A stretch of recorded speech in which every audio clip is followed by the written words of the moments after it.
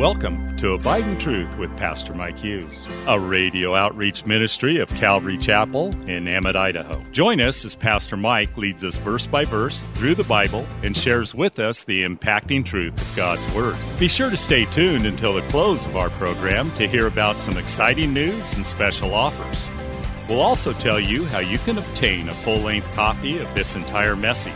And don't forget, you can always catch up on Mike's teaching on our website at ccemmett.org. We're currently airing a series on the Holy Spirit titled The Missing Person. So grab your Bible, turn up the volume, and follow along with us. Here's Pastor Mike. We are going to be in 1 Corinthians chapter 12. You know, we're talking about the missing person, biblical search for the third person of the Trinity. This is part 4 of that study.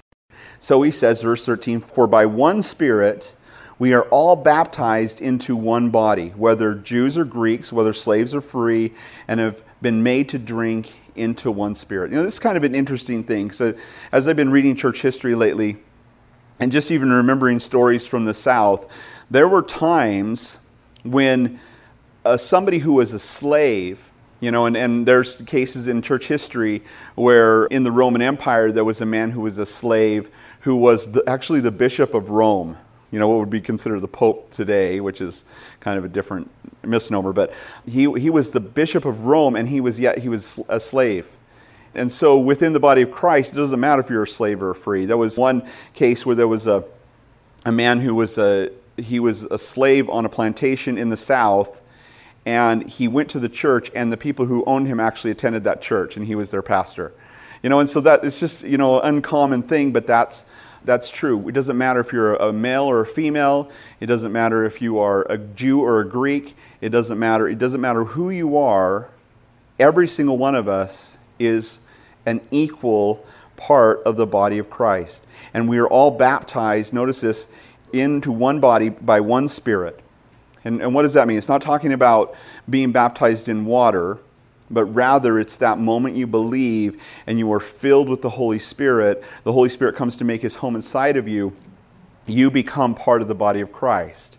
Now, the Holy Spirit may come upon you to endue you with power at different times within your walk and give you gifts, but the moment you believe, you are baptized spiritually into the body of Christ and you are part of the body of Christ.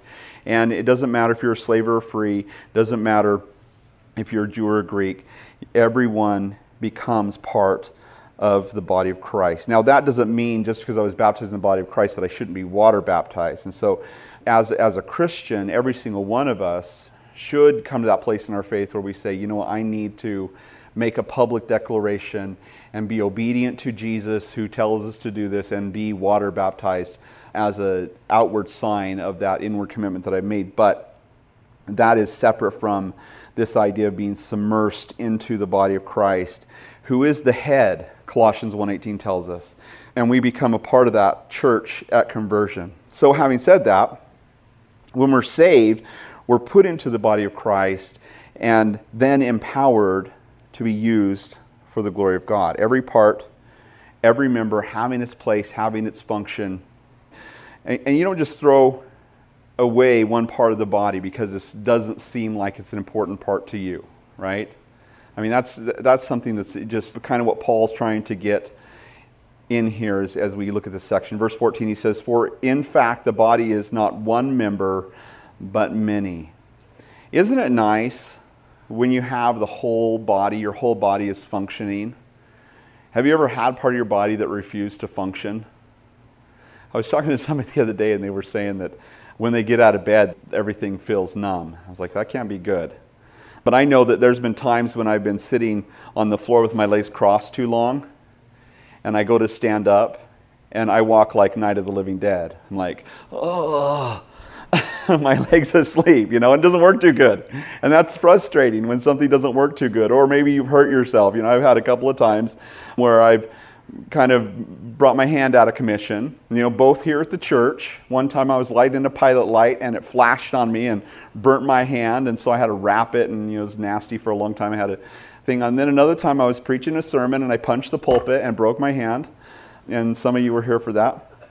I know it wasn't my most shiny moment. The funny thing is the name of the sermon was Talking Smack, and the graphic was a fist, with a punching. And what's ironic though is like it wasn't this table; it was a wooden pulpit. And the first service we just had, Saturday night, and then the 2 services at that time, and I hit the wood. And I hit it pretty hard, and and I know how to punch. It's not like but it's at a weird angle, so I just kind of went down like that and punched.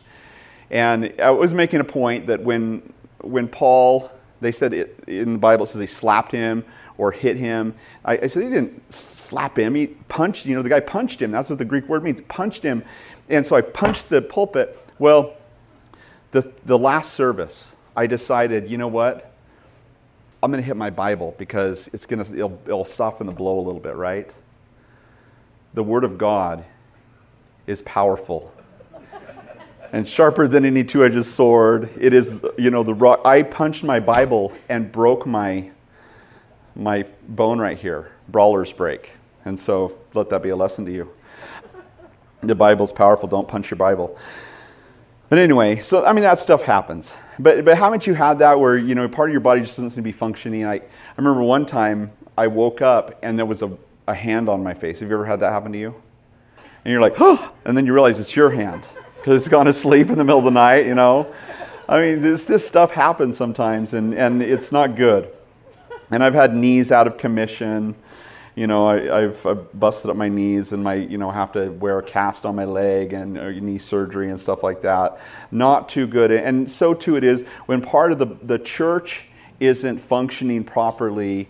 If there's a member within the church body that's not functioning properly, then it causes difficulty for the rest of the church.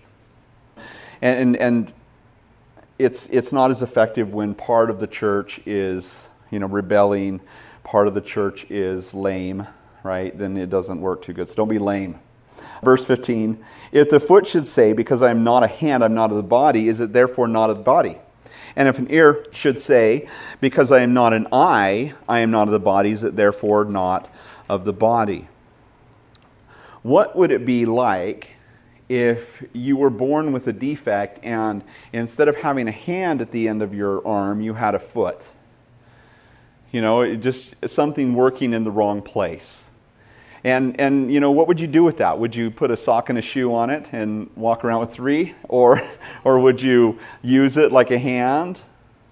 You probably use it like a hand because it's in the hand place, right? And some people who don't have hands actually use their feet like hands. You've watched YouTube videos of that. It's like, wow, that's crazy. You get their toes to work like that and, grip things and whatever. And that's all possible. And a lot of times that's the way the body of Christ is.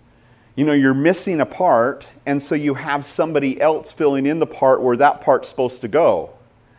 And it's not working really well, necessarily. But it functions, it's functional. But either way, it's kind of freakish. So what do you do with that? Do you cut it off? Probably not. It's still part of your body. It needs to remain part of your body.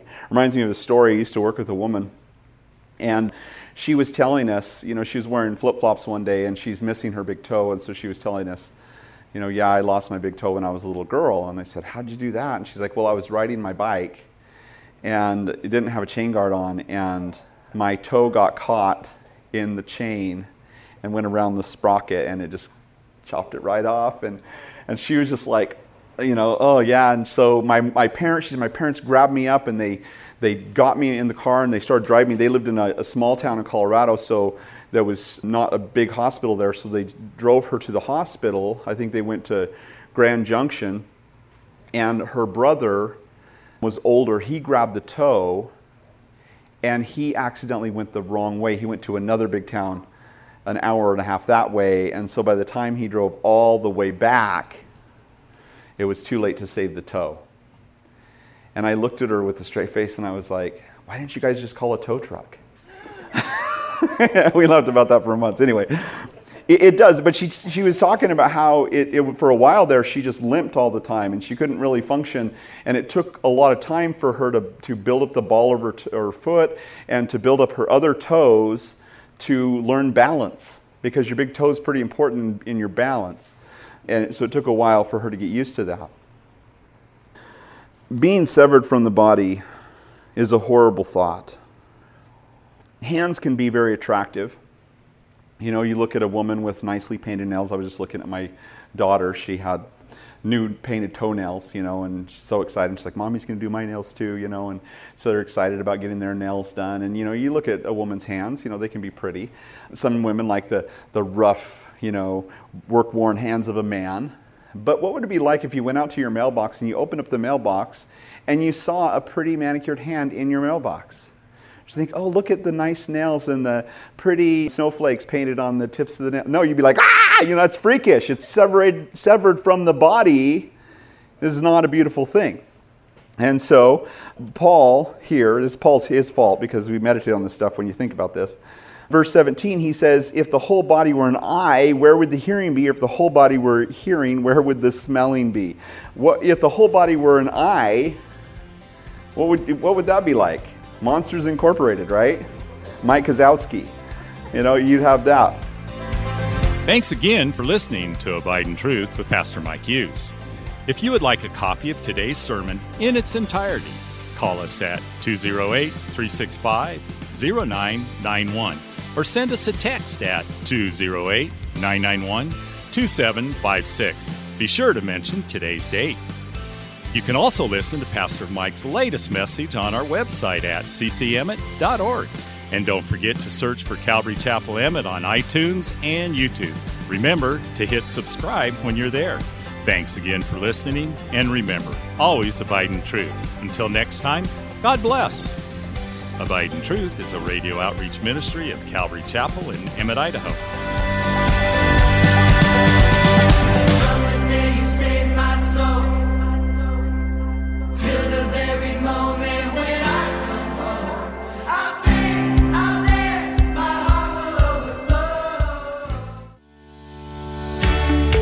Calvary Chapel of Emmett would like to invite you to watch our services live on Facebook.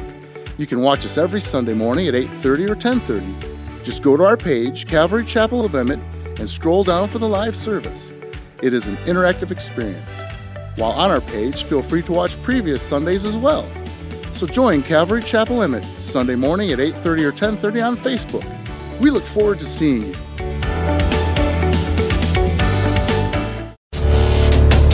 Calvary Chapel of Emmett would like to offer you a free gift for joining us today. Right Now Media. Right Now Media has been called the Netflix of Christian Bible studies. With over 30,000 Bible study and discipleship videos, there's even tons of Christian cartoons for the kids. To get your free account to Right Now Media, just visit our website at ccemmett.org/rightnow. That's ccemmett.org/rightnow.